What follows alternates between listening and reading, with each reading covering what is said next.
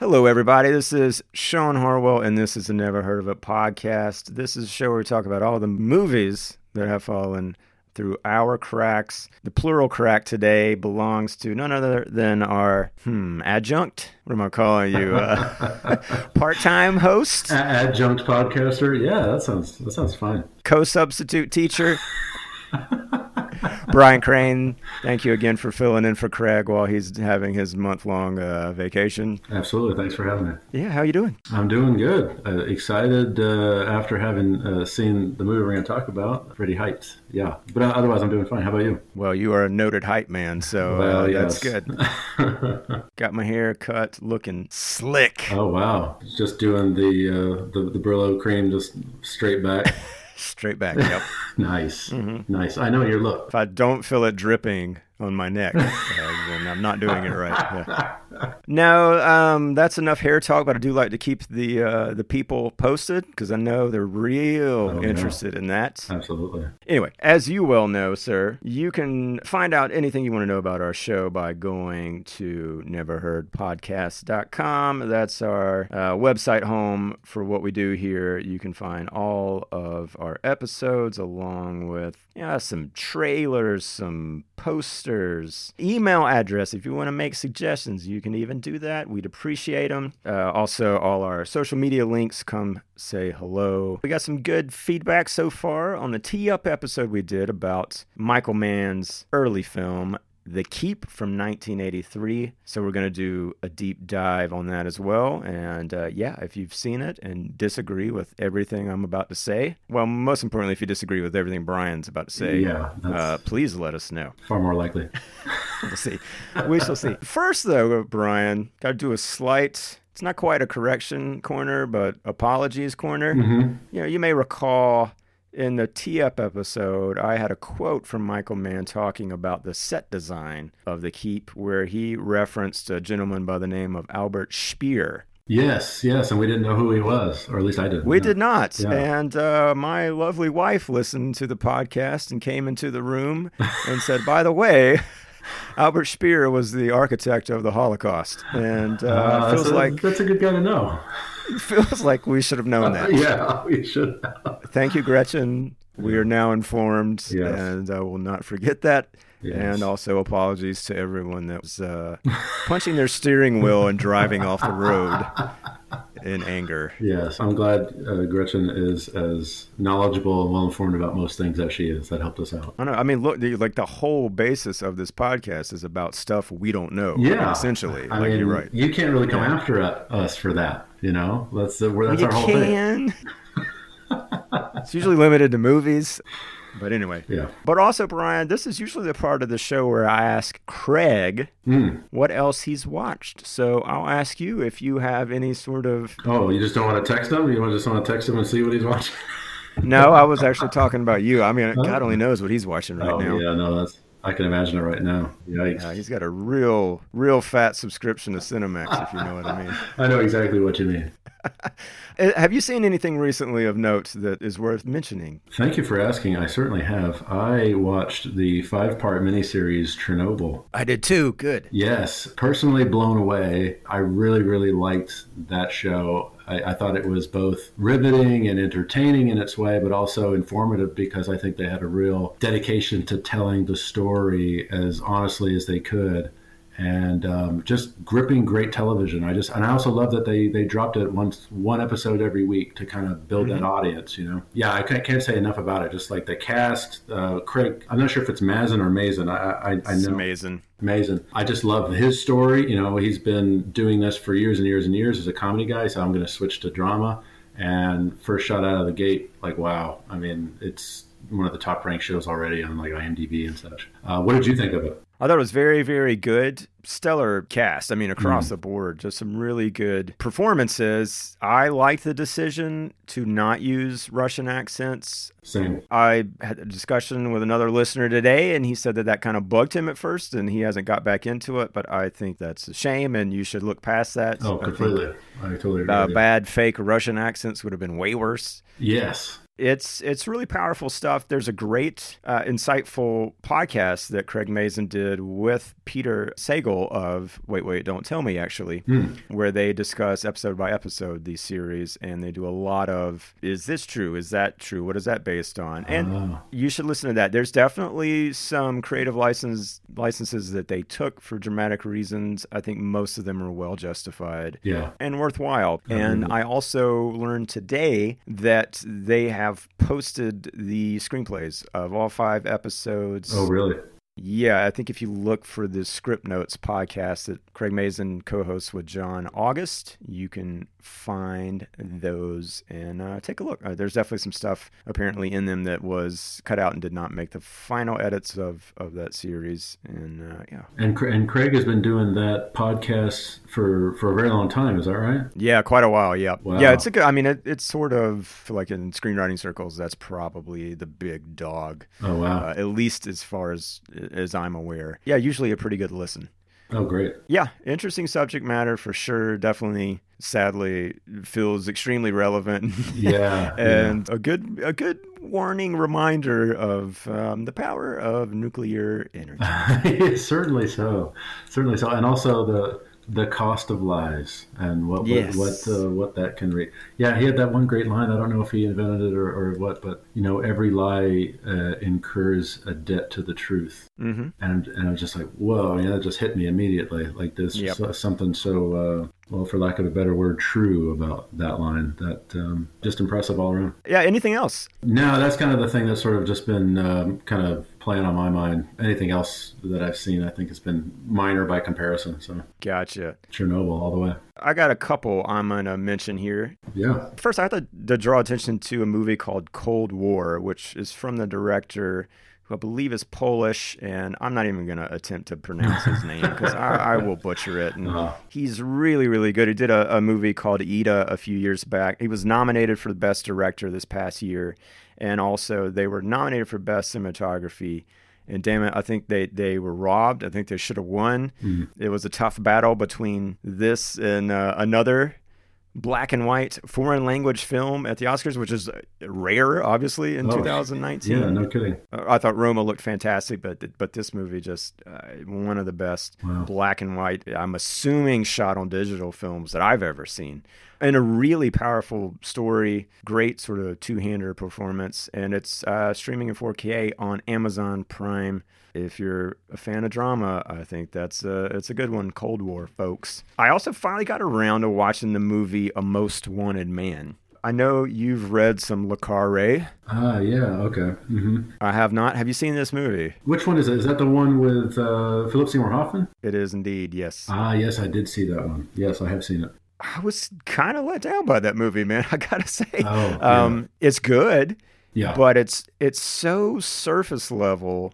By the end of it, I was like, that would have been a really solid episode of a TV series, but not a feature. And it's weird. Like I don't have that reaction a lot but it is about the job they do, and I love procedurals. Like that works for me. But there was like not much, if anything, outside of that. Yeah, that drew me in, or that was even revealed. Yeah, I kind of left the theater feeling a little like the film was wanting. I thought Philip Seymour Hoffman's performance was, incredible. Like I just loved the moment, like when he's sort of realized what's happened near the end, and he just like kind of lets out this primal scream. I don't know. I just thought that was pretty moving in its way. And, great ending. Yeah, and also it was actually the first time I'd heard a Tom Waits song that I could put a name to, and that was the end of I think it was Hoist That Rag, and they used that over the end credits. Oh yeah, and it's a great track, and it kind of turned me on to all his other stuff. So great music selection in itself, but I just find that I can remember that movie just by bits of moments, but the thrust of the story I don't have much recollection of, so I don't know if it stayed with me the way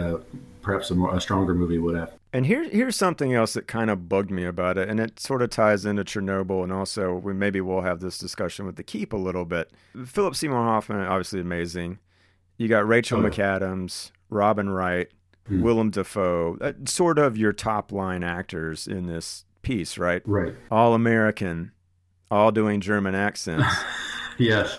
But then you've got Daniel Bruhl, Nina Hoss of the amazing movie Phoenix that Craig and I discussed. Yeah. Vicky Krieps, or Cripes, I don't know how you pronounce her last name, but she was the leading actress in Phantom Thread. And so that's like three, I think, really, really talented actors who, if they're not German, and I don't think Vicky is, they're all at least from that area. Yeah. And they between the three of them maybe say like 6 lines total. And so it's just like, this is, I mean, I get it. Like, you can't necessarily get a movie bankrolled through Hollywood with, but it's got to be weird for them to be sitting there thinking, I'm not buying this accent from this guy. Well, yeah, I thought the accents were. I thought Hoffman's was great. Yeah, and Defoe's was not bad either. McAdams as well. Yeah, but it's just like, well, it's kind of weird. We're not getting these parts, and these Americans are. So I don't know. Right.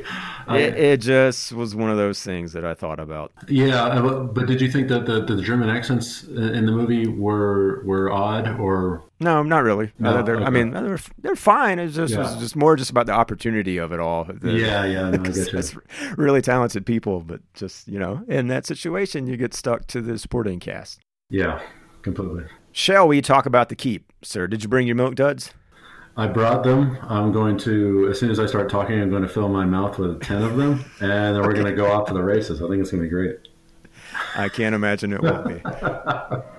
You have death around you. Your hands! No. And what you sense is my fate in a death camp. A place where people gather to die. A place where people are murdered. My people are murdered. Yes, and others from all over Europe. Who does this? The leader in Berlin. And the soldiers in black. I will destroy them! Okay, in case you'd missed last episode, The Keep, again, is from 1983. It was directed by Michael Mann. He wrote the screenplay based on the F. Paul Wilson novel, although apparently not to F. Paul Wilson's approval. Certainly not. You've got Scott Glenn, Ian McKellen, Alberta Watson, Jürgen Prochnow, Gabriel Byrne, and a bunch of villagers. And this is the log line. Nazis are forced to turn to a Jewish historian for help in battling the ancient demon they have inadvertently freed from its prison. As you might imagine, that prison is indeed the keep of the title. Brian? Yes. You picked this movie. I heard some accusation in that. No, that's not a shot fired. You watched it? Yes. I understand you even read the novel. Yes, I read the novel in preparation for this. What an overachiever I was for this. Yeah, I know. You get like a star. That's all I'm after, man. Just one gold star. That's it. I'm good. It's not really gold. It's more of a bronze. But anyway, tell me about that experience. What did you think of the book? Let's start with that. Tell me the order in which you achieved these two things. Book first or movie first? I started the book. Then I watched the movie, and then I finished the book. So, okay. and I finished the book about an hour ago. Wow. Okay, so it's fresh. To the point where it's actually starting to crowd out some of what I remember from the movie, which I just watched. I'm like, I'm not doing this right. But that's okay. But the experience of it was odd because at certain points you're like, wow, the movie really deviated so much from the book, and at other points you're like, wow. This was a very reverent, like literal adaptation of this book. So it would kind of go back and forth where Michael Mann is clearly like, well, I don't like this stuff, but I like this, or I don't know how to deal with how he's done this, so I'm going to do this. And then obviously, as we were talking about in the tee-up, I don't have money to do this, so instead we'll do this. And so it was kind of interesting as an exercise in seeing what Michael Mann was working from, and what he took from that to make his film. And I think that was a lot of insights from that experience. But as a book, it's okay. It's a kind of serviceable horror novel. Okay. Some stuff is stronger than other stuff. I think it's got some good scary bits in it that for the most part were entirely stripped from the film. I think Michael Mann was always kind of going for dreamy and strange than he was going for anything like that even smacked of your standard horror fare. Which the marketing department, didn't get that memo. They were trying, anything they could get to make it seem like a real horror movie they were doing. And Michael Mann was trying to get as far away from that as possible, even from what was in the book. So you're saying you didn't imagine the book with a Tangerine Dream score? I did not. It did. That didn't go together for me, actually. Okay. But in terms of which was better, I'd say they feel like two completely separate entities in a way. I feel that if Michael Mann had hewed more closely to the novel and some of the plot elements, and to some extent maybe he did, and those were the things that got cut out, I think the movie would have been more successful, just because there are kind of more relatable moments or something like that where, the bad guy talks about where he comes from and blah, blah, blah. And you're like, oh, this is cool. And Michael Mann's just like, no, that makes him not mysterious enough. So let's cut that and that sort of thing. So just in terms of seeing what the book was like versus what the movie was like, very interesting to kind of do that at the same time. Well, I was going to ask you, and maybe you just kind of answered that, but I kind of started to get the impression by the last half hour of the film that the things that had been excised from this movie were sort of playing a part in the success of the plot that was left. Mm-hmm. Did that seem to be the case to you after reading it, as far as okay, they left these things out, right, and what's in the movie is sort of like the piecemeal version of that, or is it just basically deviation? I felt like there were things that were left on the cutting room floor, like the affair between Glycan and the woman, Eva, yeah.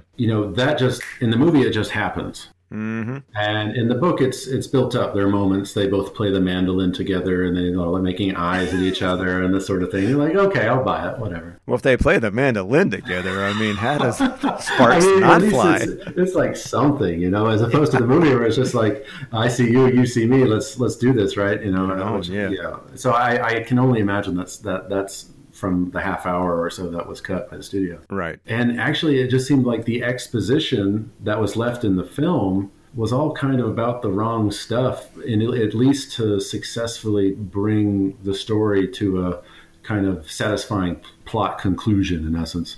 So we didn't learn much about Glycan. We didn't learn much about Molasar, where they come from, what they do, and why they have to have this last titanic battle, and all that stuff is covered and somewhat interesting in the book, and it's just not at all there in the film.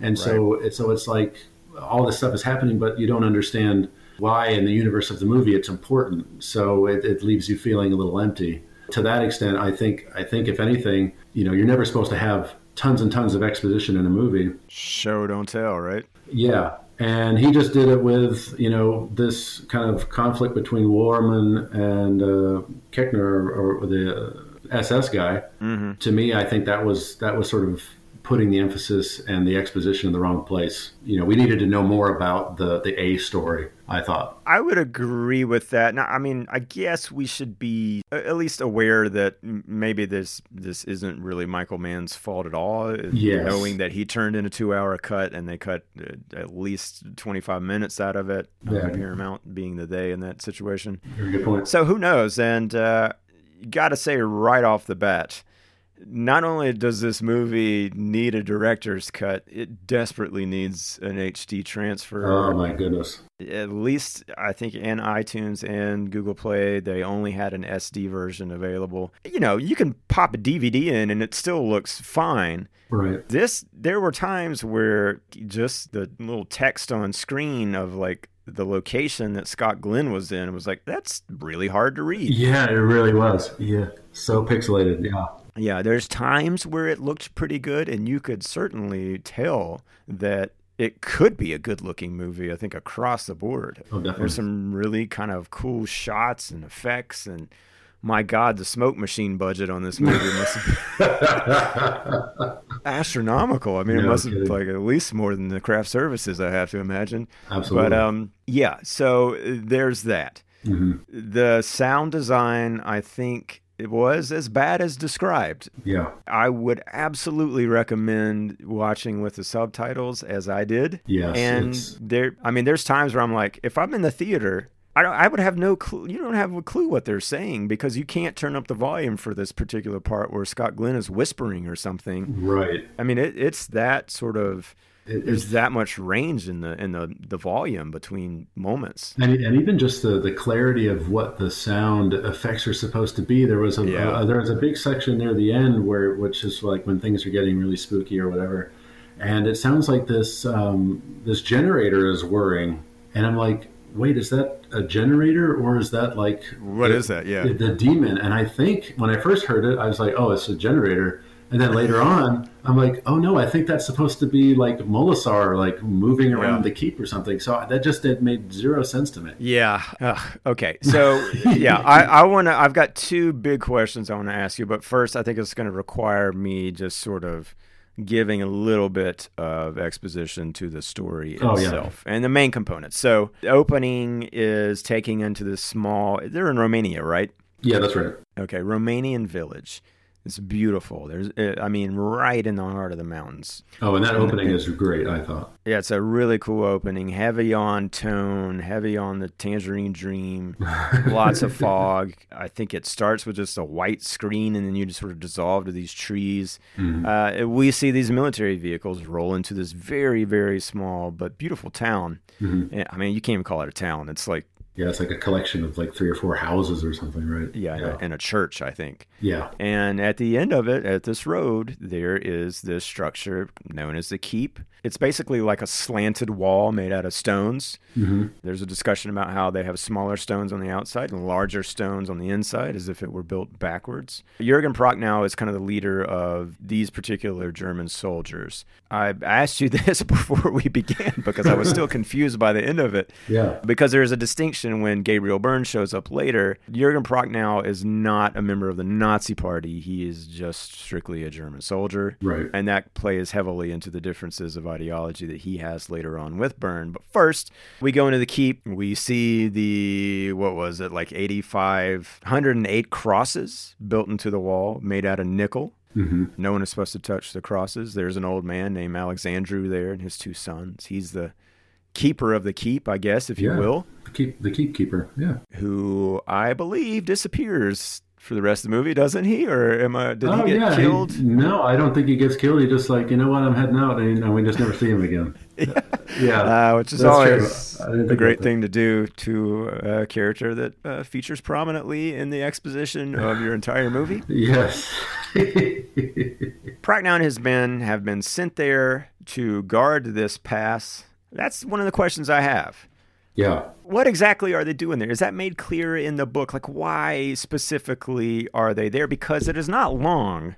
It is that evening that I think the first victim of the monster in the keep is born. Yeah. I found myself asking, why don't they just leave? Like, what is really holding them there in the middle of nowhere? I mean, nowhere. Exactly, and I think that there's sort of mystification that's sort of in the book. It's like, well, why are they positioned us here? And it's in some place that F. Paul Wilson made up called the Dinu Pass. Some order from up on high said this is valuable, even though Romania is an ally state, or so they say. And there's no real reason to station men in a sort of defensive position in an ally state. Here they are, they're positioned there. And so the reason they just don't leave is because they were ordered to hold it.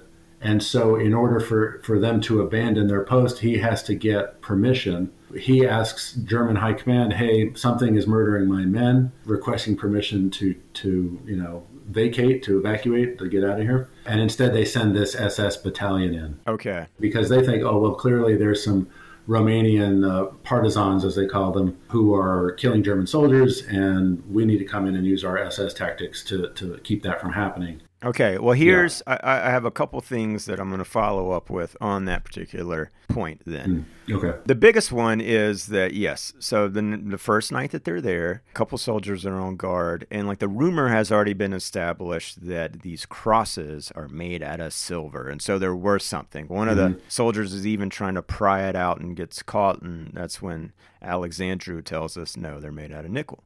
Right. Well, that night, the soldier on guard notices a light coming strongly from inside the keep, and he Right. goes and sees that one of these crosses is illuminated. Are we meant to take that literally? I couldn't tell from the movie. I It's don't like- know.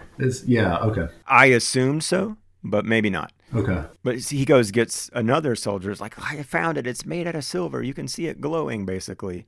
And I love the fact that they use both their knives and their guns to pry it out of the wall. Oh, man. There's such a good comedy to be had in just them shooting, them killing themselves in the process. Yeah, of it, that right? would have been, that would have been good. But they've got a harsher fate ahead of them, I think. And so, and by the way, that aside, I liked this whole sequence. I thought it was really cool. Oh yeah. They're prying this cross out, and actually it ends up removing the entire block of stone. And then there's light inside what appears to be like this corridor, almost like a ventilation shaft if it were made out of, metal or something. And so they set up this tether system, and one of the soldiers goes in thinking, oh, maybe there's treasure inside of this keep, and that's what's being guarded here, and we'll steal it and get rich. Freaking Nazis. They're not Nazis, but come on. Always stealing stuff. Anyway, Absolutely. there's an awesome shot where you see this guy, this soldier, reach the end of this little corridor, and his head is peeking out into pitch black darkness. Yeah. And then we start to zoom out. And man, we zoom out to the point where he's just a little pinprick on the Yeah. screen, and you're seeing the expanse of the keep, and it is dark. And then there's Yeah. a swoosh of lights that come flying by, Heading towards it. heading toward that guy, and you know that's not going to be good. No. And then there's a struggle, and the other soldier pulls the tether out, and there's a lifeless body which is missing its upper half. Yeah. I thought that was all really cool. Yeah, I agree. Like it's particularly during that shot of that long, zooming back, where I'm just like, man, this needs that 4K restoration. I mean, there's just so much detail that's So barely much. hinted at in that standard def.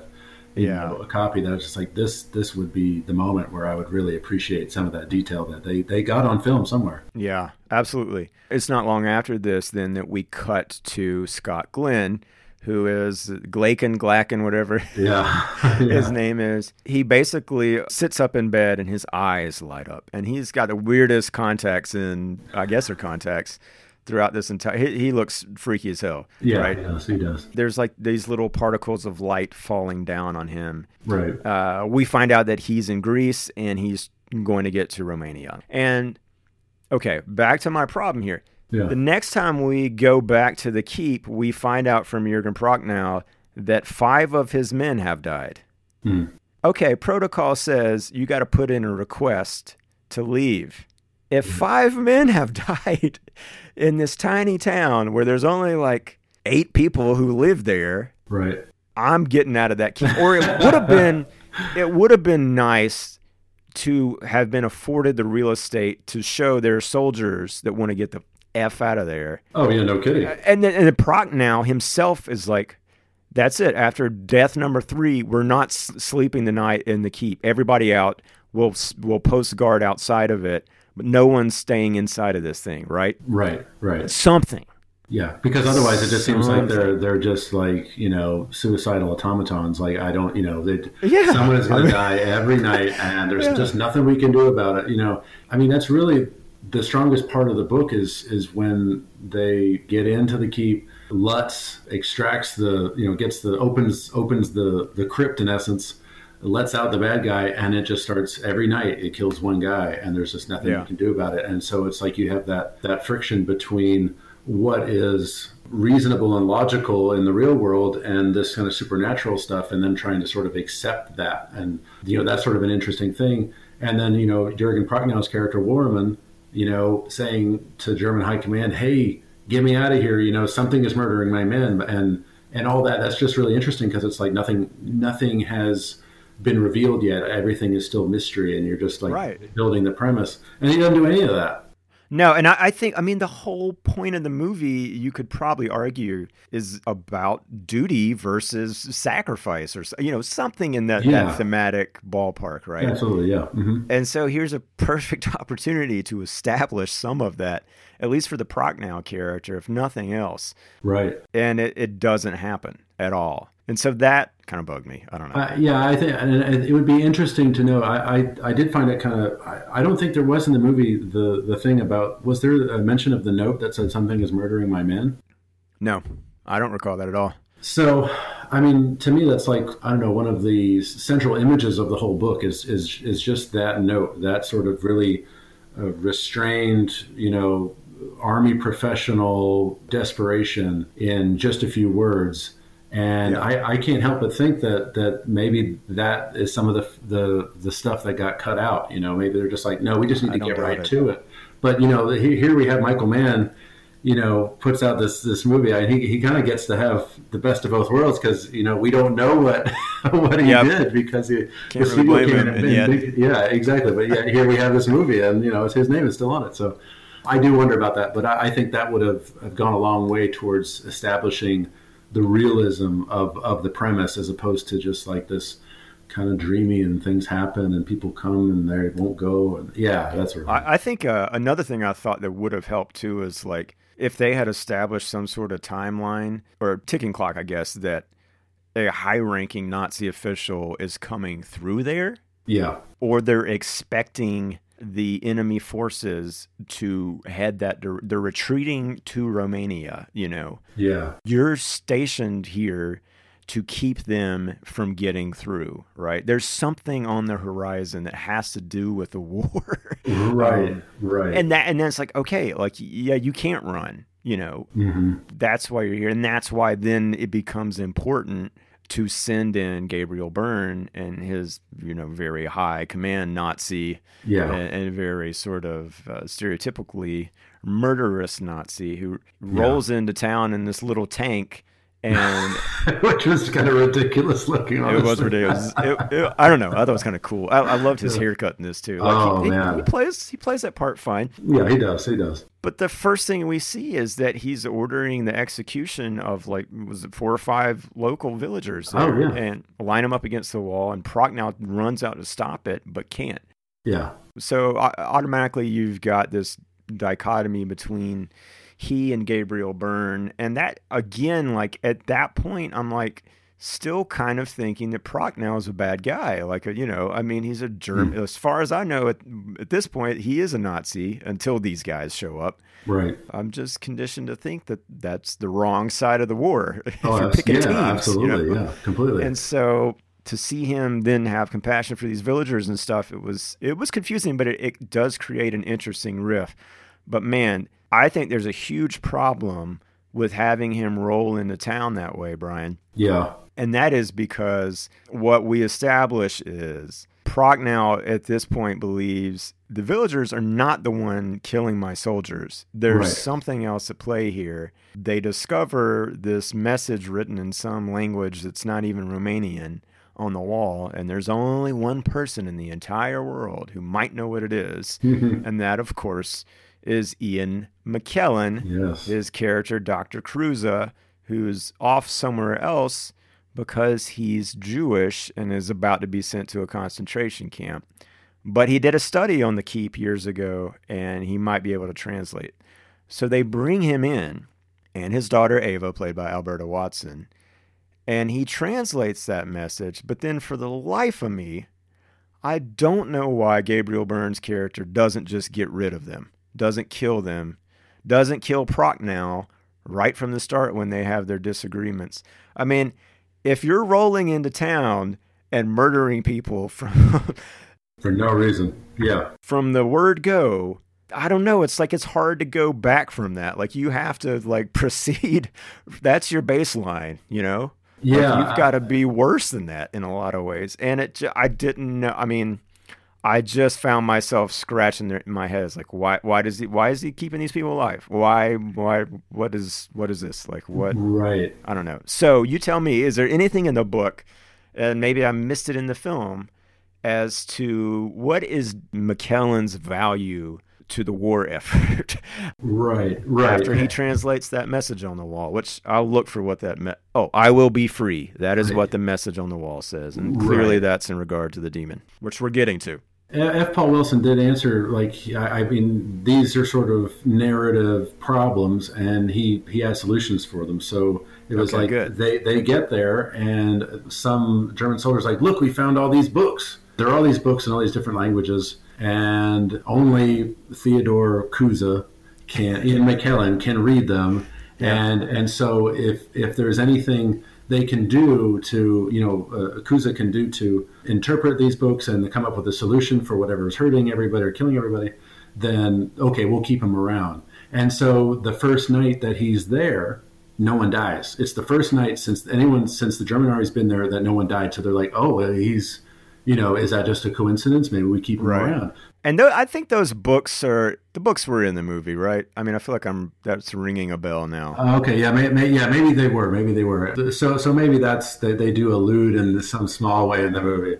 But, it's sort of interesting. There's some allusions to, like, Lovecraft and these kind of books are all these sorts supposed to be like the most evil books. So I still question why they couldn't just, I don't know, all sleep outside of the keep and not die. I know. I was wondering that too. I'm just like, come on, who's around to know? Yeah. You just have one guy in, or kick the villagers out of their houses and take their beds or something. I mean, you're Nazis, exactly. For God's sake. Or just build cots that are on the other side of the causeway and make sure nobody gets in. I know. I had the same thoughts. I was just like, guys, you don't need to do this to yourself. If you're dying inside that room and you don't die outside the room, I say stay outside the room. That's stay outside. Yeah, exactly. And one thing is like, why couldn't we get like a single matte shot of the entire keep? That would have been nice. Just to get a sense. What does this thing look like? All we get it's kind of claustrophobic. Yeah, we get a glimpse of the front.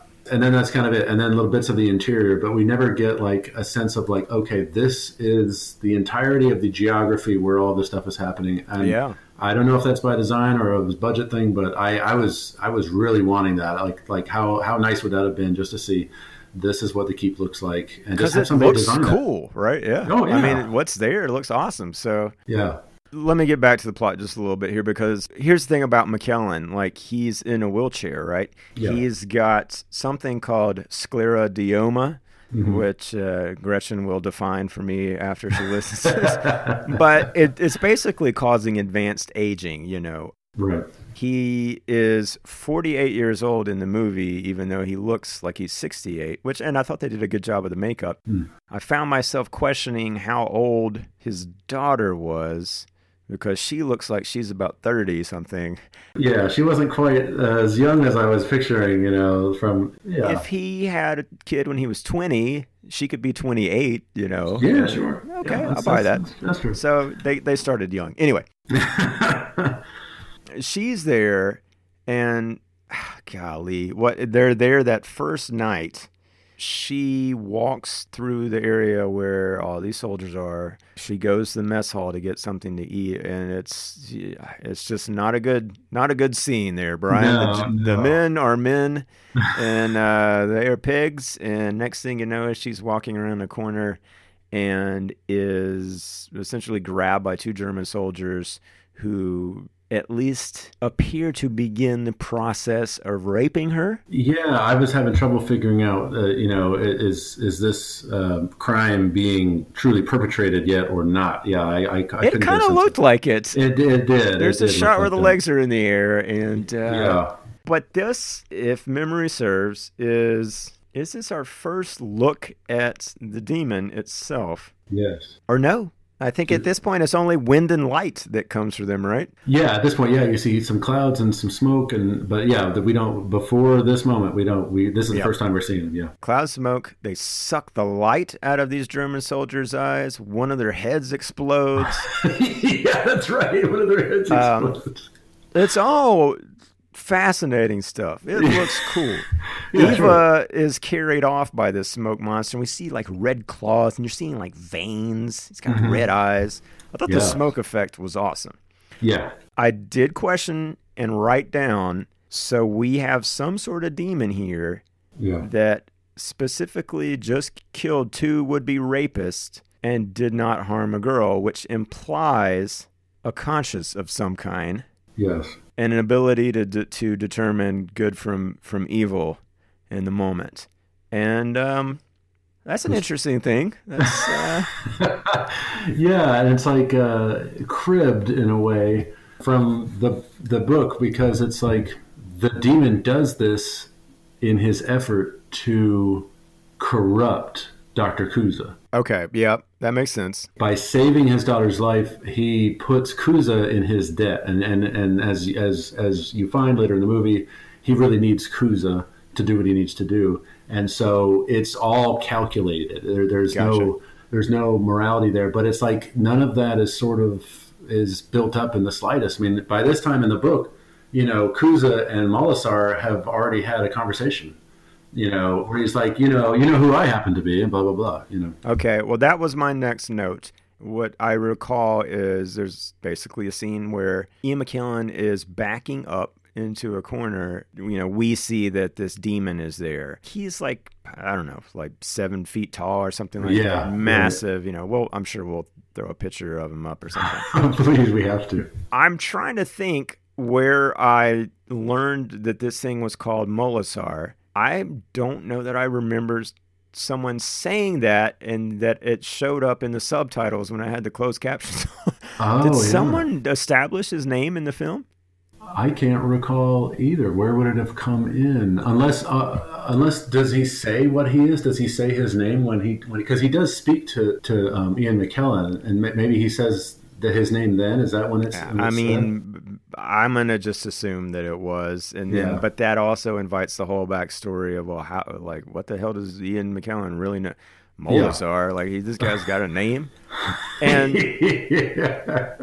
right. They have a conversation, and he says, "Why are you here?" And Molasar says, "I need an ally, but you collaborate." This is no, I don't. Yeah, McKellen is saying, "I don't accuse me of collaborating with Nazis. They'll kill me." And basically explains concentration camps, I think, to him or something. Right. Maybe that was a little bit later. Yeah. But let's talk about this, because I know not only have you written a monster movie, but you've seen your fair share. Certainly. It is an interesting decision to have your supernatural element, your monster in this case, be capable of conversation.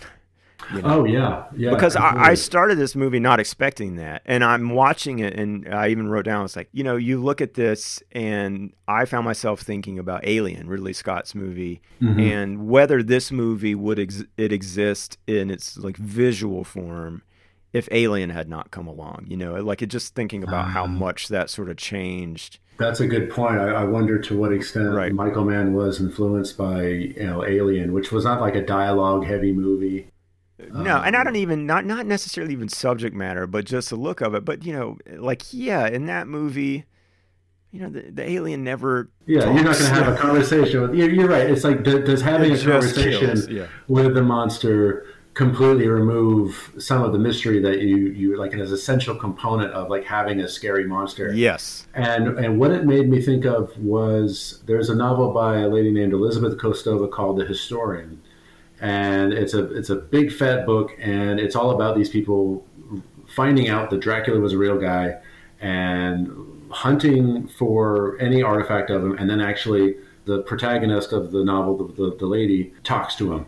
And it's this awesome scene where, you get to talk to Dracula, and he gets to talk about what he thinks of everything that's gone on. And it's just riveting kind of stuff. And to me, this was that, and it's actually even more explicit in the book, because the conversations that Kuza and Molasar have in the novel are far more, conversational, than what this interaction they have in the movie is. It's just very very angry, and then it's just mostly it's very emotional. But in this one, it's just he offers his opinions on things and blah blah blah, and it was hard for me at that point to view him as anything other than a character, not a monster. Right. He becomes another character, and it didn't make it less interesting, but it did make it less scary. And I don't know if Michael Mann was essentially trapped into that based on just I'm going to adapt the Keep, so my monster's going to talk, and I'm going to have to find some way to make him scary. And I think that Michael Mann took the middle ground, so he said, I'm going to make him talk a little bit. But then he's not going to talk a whole lot, and then he just gets to be kind of a scary 7-foot tall monster with smoke effects and that sort of thing. So Well, I don't know if it was successful or not. I mean, I didn't. The movie to me was not scary. I don't know if that's in part because of how very much of its time it was, and the score being very synth and weird or what. But I think it may just been structurally not able to really deliver on scares the way it was built. Well, I think part of the problem is the creature design a little bit, because the mouth is unable to move really in time with the dialogue. So that's a problem. You get a little bit of that effect, which I don't know. I can kind of forgive that. It didn't really bother me, but what do you think of that creature design? I don't know. He goes in stages, and I definitely prefer the earlier stages where he's not complete. He's sort of adding pounds of flesh, basically, this blue flesh over time. And by the end of it, it looked a little cartoony to me versus being something a little more horrific in the earlier stages. And, there was that one effect of, I guess, the cloud, the smoke cloud as it was coming down the hallway. That was cool, man. Yeah, that was a great effect. I thought if they had kept with that a little bit, with just maybe like the red eye showing, it felt. It was so funny. I was watching. I was reminded of Lord of the Rings. Have Ian McKellen backing away from this red-eyed creature in the black smoke, and I'm just like, he's going to say, "You shall not pass" or something. But I still prefer this to a lot of the CGI in Lord of the Rings, by the way. So. There's something nice about how practical some of these effects are. But I guess I just want to, before we move too further on the plot, I want to touch briefly on the short scene in the concentration camp. I thought it was weird. It just felt like a lot of people kind of stuck at a bus depot or something. And I wonder how much of that is because of where the culture was in terms of depicting the Holocaust and depicting concentration camps. I didn't even know that's where they were at first. Because it doesn't look anything like Schindler's List, basically. No, exactly. And so I think modern audiences, or at least post 1992 or 3 audiences who've seen Schindler's List, it's like anything that veers away from that, well, it had better veer away from that for a good reason. Yeah. So it just felt very much like pre Schindler's List, and also kind of like it just didn't feel right. It felt like they were on holiday. They were kind of undermining like the horror of the Holocaust by showing a fairly like an unpleasant but not terrible place. And so that was sort of confusing to me. And also Ian McKellen's old makeup, I thought it was good. When he was in that makeup, it reminded me of Mr. Shikadance from Ace Ventura: Pet Detective. If you say so, buddy. Yeah. I'll take your word on that one. Well, that guy also played Junior in Breaking Bad, if that rings any bells. Oh, God. No, not Junior, Uncle Tio. Okay. Yeah, he did look a little Uncle Tio-esque. Yeah. But it was just funny seeing better reference, by the way, much better reference. No, go ahead. Fair enough. But it was interesting to see what Ian McKellen thought, this is what someone who is 60 years old will be like. And it's like, we're now in the Catbird scene where we know what he does. And it's like, it ain't that, buddy. You don't look like that. Yeah, no, definitely. Well, and it's funny too, because the old makeup, we should mention, in that first scene that he has with the Molazar, the demon kind of like zaps him with his veiny red hand. And it removes the disease from his body. And so here we do get a look at what 48-year-old Ian McKellen, that's right, or however old he was when he made this, what it looks like. Yeah. And that was fascinating to see. I love seeing these actors sort of which makes it painful for me to say. I didn't really like any of their performances. I thought Gabriel Byrne was okay given what he had to do, but I thought Jürgen Prochnow, like when he was really going full at it against Gabriel Byrne, it just felt kind of forced and fakey. And then Ian McKellen, I was very surprised. I thought he was all over the place. Sometimes I thought he was doing an American accent, sometimes like a British or something like that. And it was sort of just like weird to me. So I don't know. I was expecting just an early glimpse of Ian McKellen's brilliance. But to me, this felt very much like a kind of a learning movie for him, where it's just like, it was not the tour de force that all of his sort of, later acting would sort of suggest. I mean, there's that moment when and I think this may just be staging, but Gabriel Byrne or is sort of walking alongside him as they're going down the hallway, and Ian McKellen's in his wheelchair. And Gabriel Byrne says something, that makes Ian McKellen angry. And Ian McKellen has this kind of like faux weak, like trying to like get at him or something like that. And it just felt so forced and not real. And I was like, I have to put some of that on Michael Mann, like, do another take, make that. But it just that sort of moment where you're just like, that doesn't seem real happens over and over again. And I don't know if it's just Michael Mann was checked out. It's like, well, none of it's real. Everything should be like weird and forced and high drama and all this stuff. I don't know, but it just kept coming up. Oh man, yeah. There's a moment towards the end that McKellen really bites into. So we'll get to that in a second. Okay, good. Let's shift attention just a little bit and establish the Scott Glenn Glaken connection here, because. Yes. Yeah, so the last time we've seen him, he's headed to Romania. He does indeed roll into town on a motorcycle and is stopped by guards at a checkpoint, the Nazi soldiers, but he flashes his light-up eyes, rolls on into town, and takes up residence in an available room here. Eva Kruse, after almost being raped, seems like it, is basically forced out of the keep by Gabriel Byrne. I don't even remember the reasons. I guess she's a distraction to the poor horny soldiers. Yes. Her father's still inside, so she goes to just find a room in the village, and there's only one available there, and it's with Scott Glenn. And boy, within minutes, they're having sex. Yes, very erotic Michael Mann style 86. I mean, but like the way he looks at her from their first conversation, that's like an instant restraining order, right? Like, it's just so creepy. And I mean, but he's clearly supernatural, so I'm not faulting Scott. I'm not saying Scott Glenn is that creepy. I'm just saying like in this movie. Right. It is so problematic, and like especially you saying that they really, I mean, obviously they cut some stuff out here for that relationship, but to have it come immediately on the heels of her being raped, she's just, what I'm in the mood for is a good romp now with Scott Glenn to wash that away, that is something that will never stand the test of time, no matter what the director's cut looks like. I don't know how he would get around that. I think it would be really difficult. That's so true. Yeah, it also just sort of is like maybe the most illustrative example that I can think of to the feeling of this entire movie having a timeline that in watching it feels like it's taking place over the course of about 3 days, if that. Right, yeah. I can tell that that's not supposed to be the case, but it sure feels like it. If you're not completely locked into this movie, you might miss that. Yeah, it's super hard to figure out what the time elapsed is in this movie. That's very true. Oh, one interesting thing at this moment, speaking about Glaken, in the book, he doesn't go by Glaken. We only find out that he's Glaken at the end. What he goes by is Glenn. Oh, interesting. Yeah, and so then it's like the casting people are like, yeah, Scott Glenn. Hey, he's Glenn. Let's do it. So I was just surprised. I was like, oh, Glenn, that's funny. Come on, Glenn.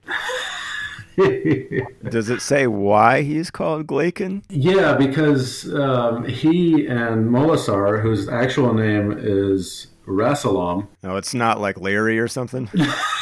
Lair, as he's called by his friends. Yeah, no, they're like these beings from an ancient race, and the book gets into this like crazy stuff. I'm just like, all right, okay, I get why. Yeah, Michael Mann need all of that. No, you do not need all that. But anyway, they come from long before recorded history, and they're like two peas in a pod in a way, good and evil. Actually, Scott Glenn built the keep many millennia ago to keep Molasar or Rosalam in. Well, that's a good transition, and let's talk about that, because we'll get in the meat potatoes here of what actually the whole point of this is about as far as it pertains to the monster inside the keep.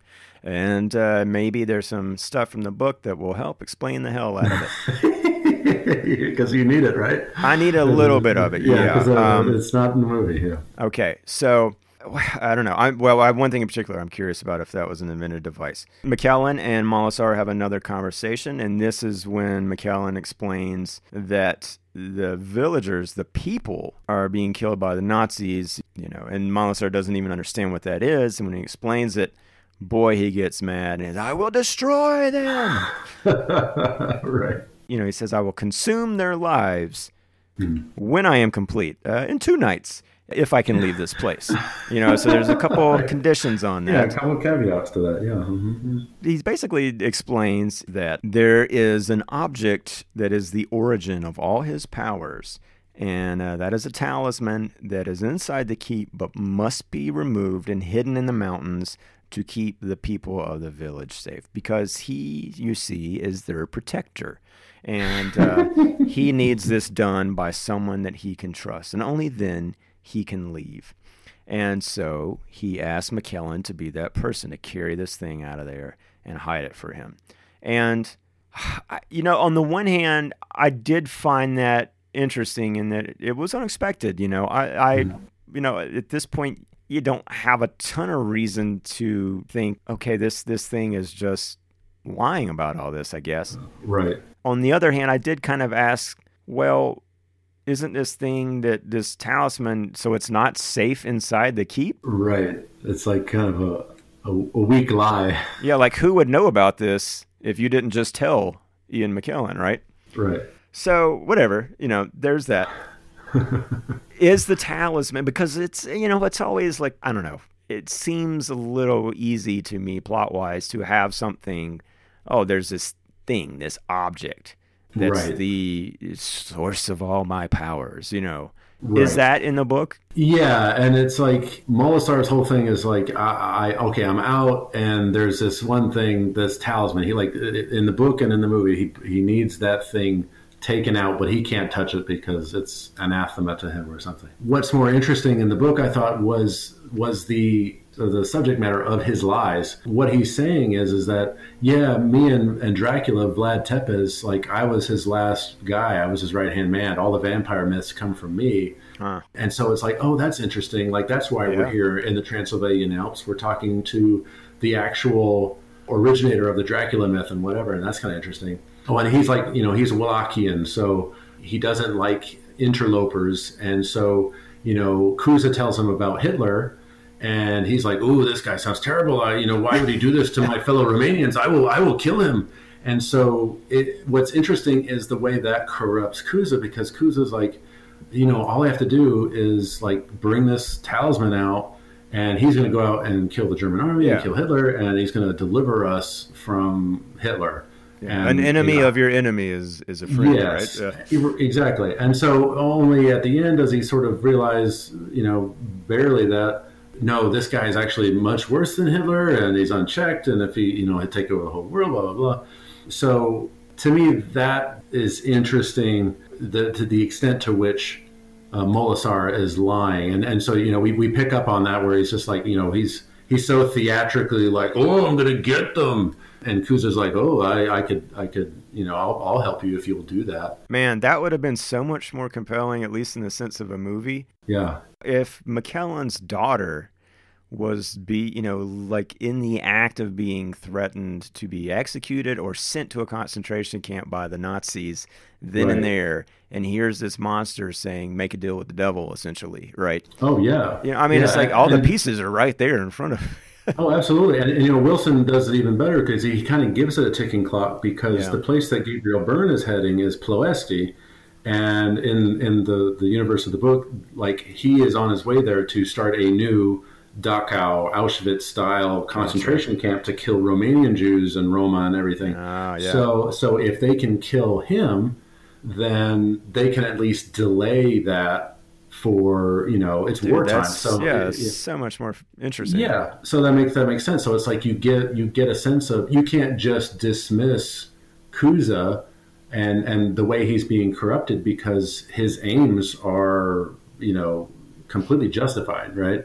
Yeah. So that aspect is a little more interesting, even if, the writing is kind of, ham-fisted and all that. But Wilson did a lot of the heavy lifting that kind of makes the story work. That Michael Mann or the studio kind of said, nah, let's do away with that. And so you miss out on a lot of that stuff, that kind of baseline stuff you need to really be invested in a story. Right.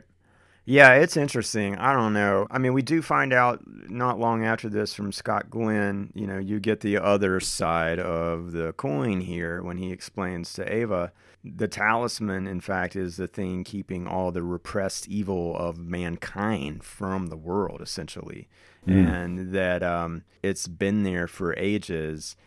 He's a part of what's kept it inside all these years, and he's come to this town essentially to destroy this demon for good.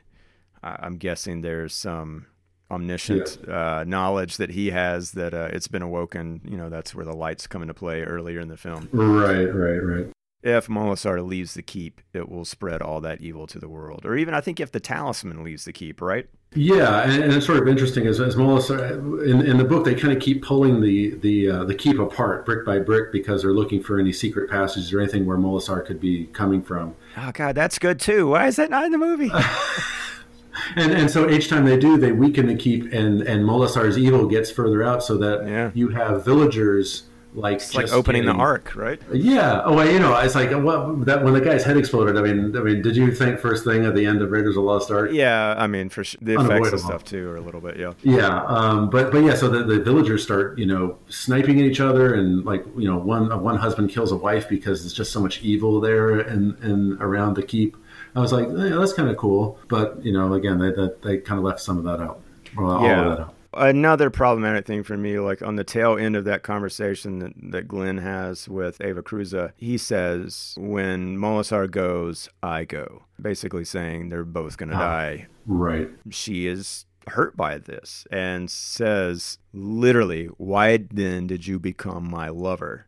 Which, again, it's all feel like this has happened within hours since they met. Yeah, exactly. And his answer, and it's supposed to be like poetic or something, it's played like that. He says, to experience the touch that only mortal men can. I mean, there was something along those lines, right? Yeah, right. And so it's like, oh, so you just basically wanted to have sex one last time? I mean, you could interpret it as that. There's no way around it. It's just like, well, what the hell is she thinking right now? It's not really justified. I thought that was problematic. There was a lot problematic. Yeah. If I'm not mistaken, McKellen wheels himself out of the keep. Nobody tries to stop him. That's weird to me. It's like, how does he get out? Yeah. He meets Glaken, I think, for the first time, and he's there, and some of that conversation, I think, maybe overlapped or whatever. But it's imported to him by Ava that Glaken is saying this thing, and he cannot take the talisman out of the keep.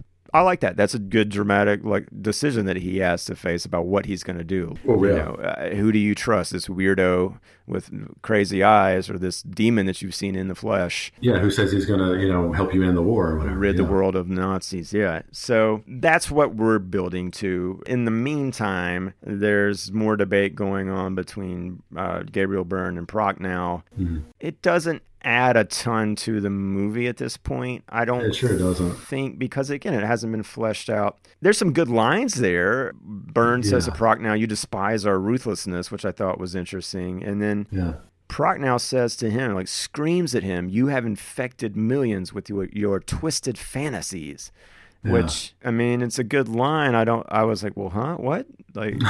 Gabriel Byrne? I mean, is he just talking about the Nazi party specifically? Right. Or twisted fantasy? I don't know. Yeah. It was a little grandiose for what was happening in the keep in the scene. It's like, It felt like they were just trying to give them something to do. Like, you can't get these actors without having a scene like something like that. Right. Which made me sad that they kind of, again, coming back to the book, because the Warman and Keckner, or whatever the guy's name, Gabriel Byrne's whole thing was that they had a moment together in World War I where Prochnow, who was younger, had been heroic. He'd stayed on a machine gun, whereas Gabriel Byrne had slinked away. And they had both gone into different directions. Prochnow was a war hero, and he'd gone high up in the German army, whereas Gabriel Byrne's character, he wasn't really fit for anything, but the SS would take him because you don't have to be good, you just have to be mean and ruthless.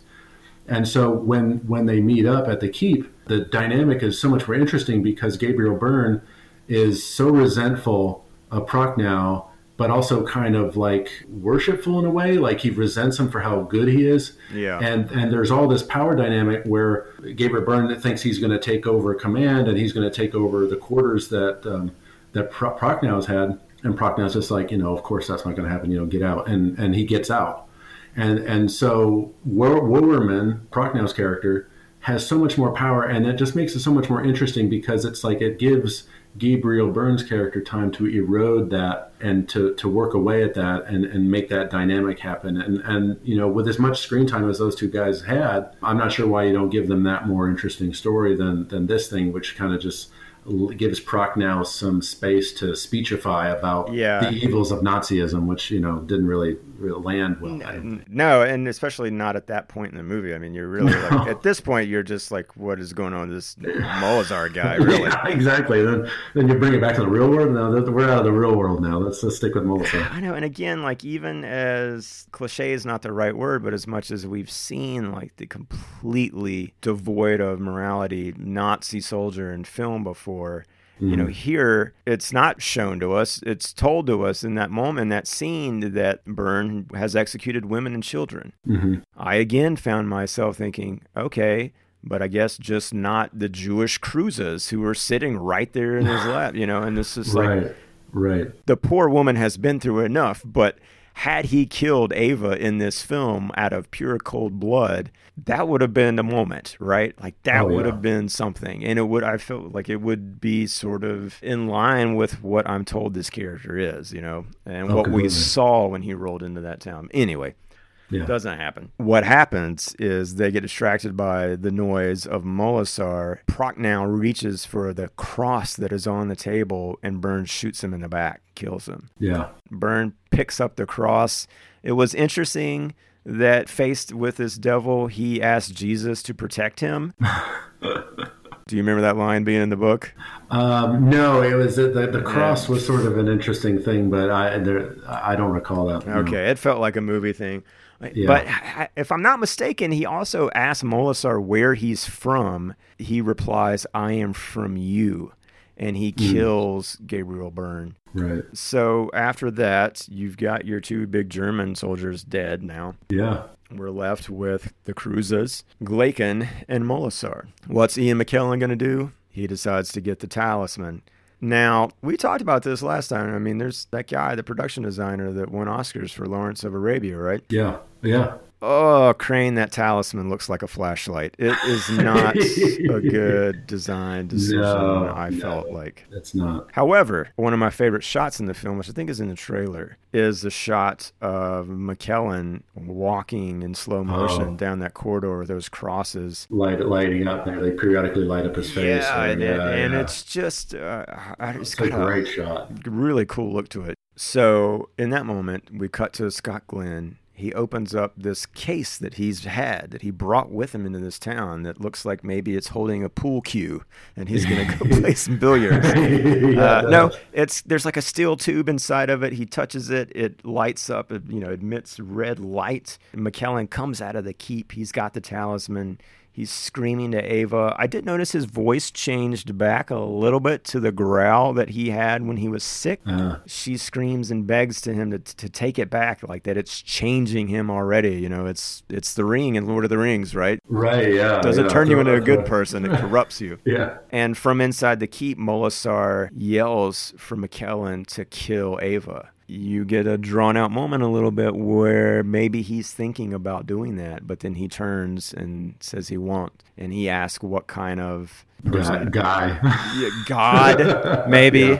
Molazar is that he requires the proof of him killing his daughter, his own child. Mm-hmm. That's the turn for McKellen to understand that what Glaken has prophesized is in fact right. Right. I don't remember who exactly he was yelling to. I guess Molazar, but he screams, "Take it," at least 3 or 4 times. And that was where I was like, Maybe, yeah. That's you do another take, and let's back off like 30% on that one. Yeah. Let's turn the volume down on that just a touch. We got that in the can. Let's do another. And, we'll just see in editing. You never know which one is going to use. Yeah, that was a good opportunity for a second or third take. Yeah. Totally. He gets zapped again by Molasar. He goes back to his 68-year-old diseased self. Glaken comes out of the fog. He picks up the talisman, the flashlights, attaches it to his tube. And now, tube. I don't know what else to call it, right? I know, it's a big metal tube. It is. Yeah. It's not really a staff. It's only like 3 feet long.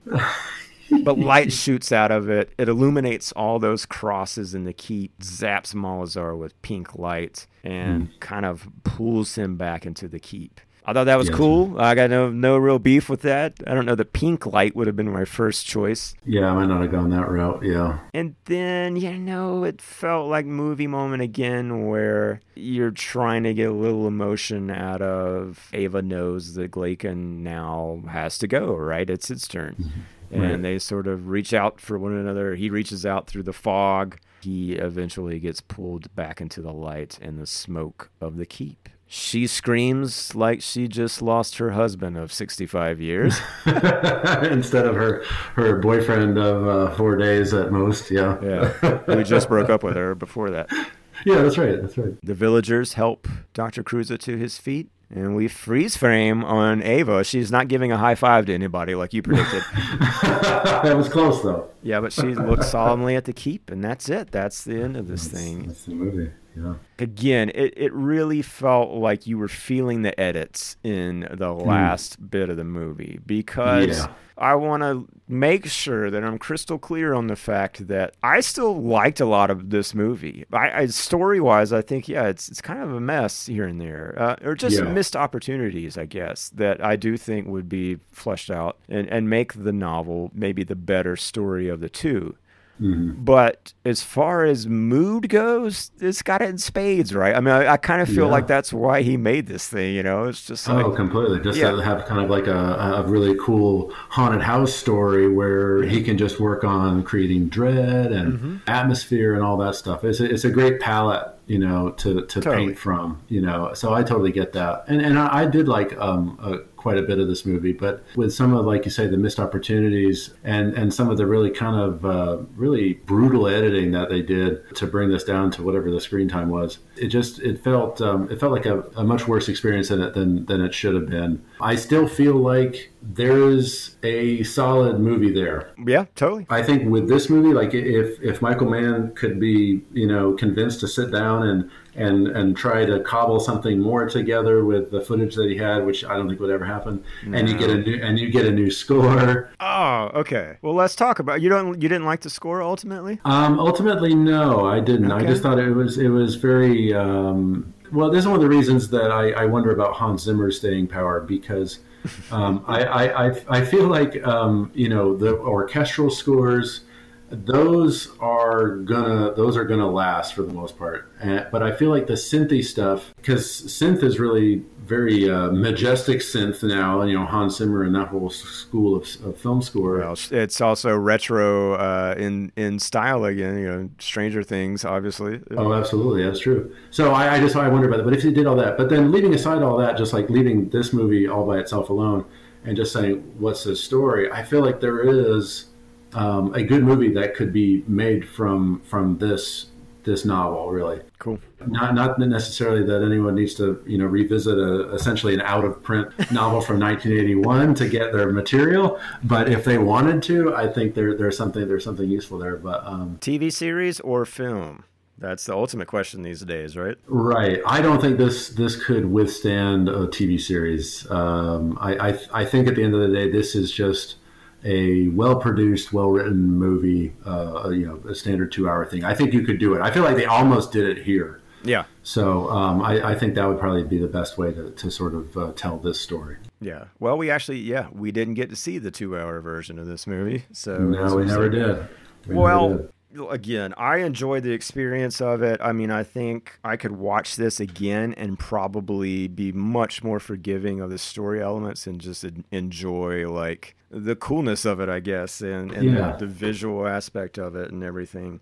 And by that extent, I say people ought to go see it, especially those Michael Mann nerds out there. If you haven't checked this one off of his filmography, it's a good one to do, because I sure as hell don't know of anything else quite like this that he's done ever. No, definitely not. Yeah, definitely a recommend for Michael Mann completionists and anybody who just wants to see the state of big budget horror movies that didn't do well in the early 80s, which, the sort of film scene is sort of littered with those. And this is an interesting example. I mean, just the production value is there, the cast is there, and also just as seeing young Gabriel Byrne, seeing young Ian McKellen, I mean, that even if I wasn't, enthralled with their performances, it was still just really fun to watch them in a movie from then. It felt like kind of a gift from time to see this. I thought that was very cool. If you're looking for just a solid movie, then you're just like, something you'll be happy to have watched. I don't know if this one's for you. You got to be really into at least some component of it. But for film nerds and especially Michael Mann folks, this is a must watch. Once again, top 50 WW2 movie of all time, folks. That's right. Yes, soak it in. All right, well, we enjoyed it. We're back next week. We're going to talk about another film and tee it on up, so come back and join us. Brian, any last words, sir? Just like Gene Shaw would say, you're going to keep the keep. Yeah, no, I don't know. Good enough for me. All right, we'll talk later. Bye. Bye.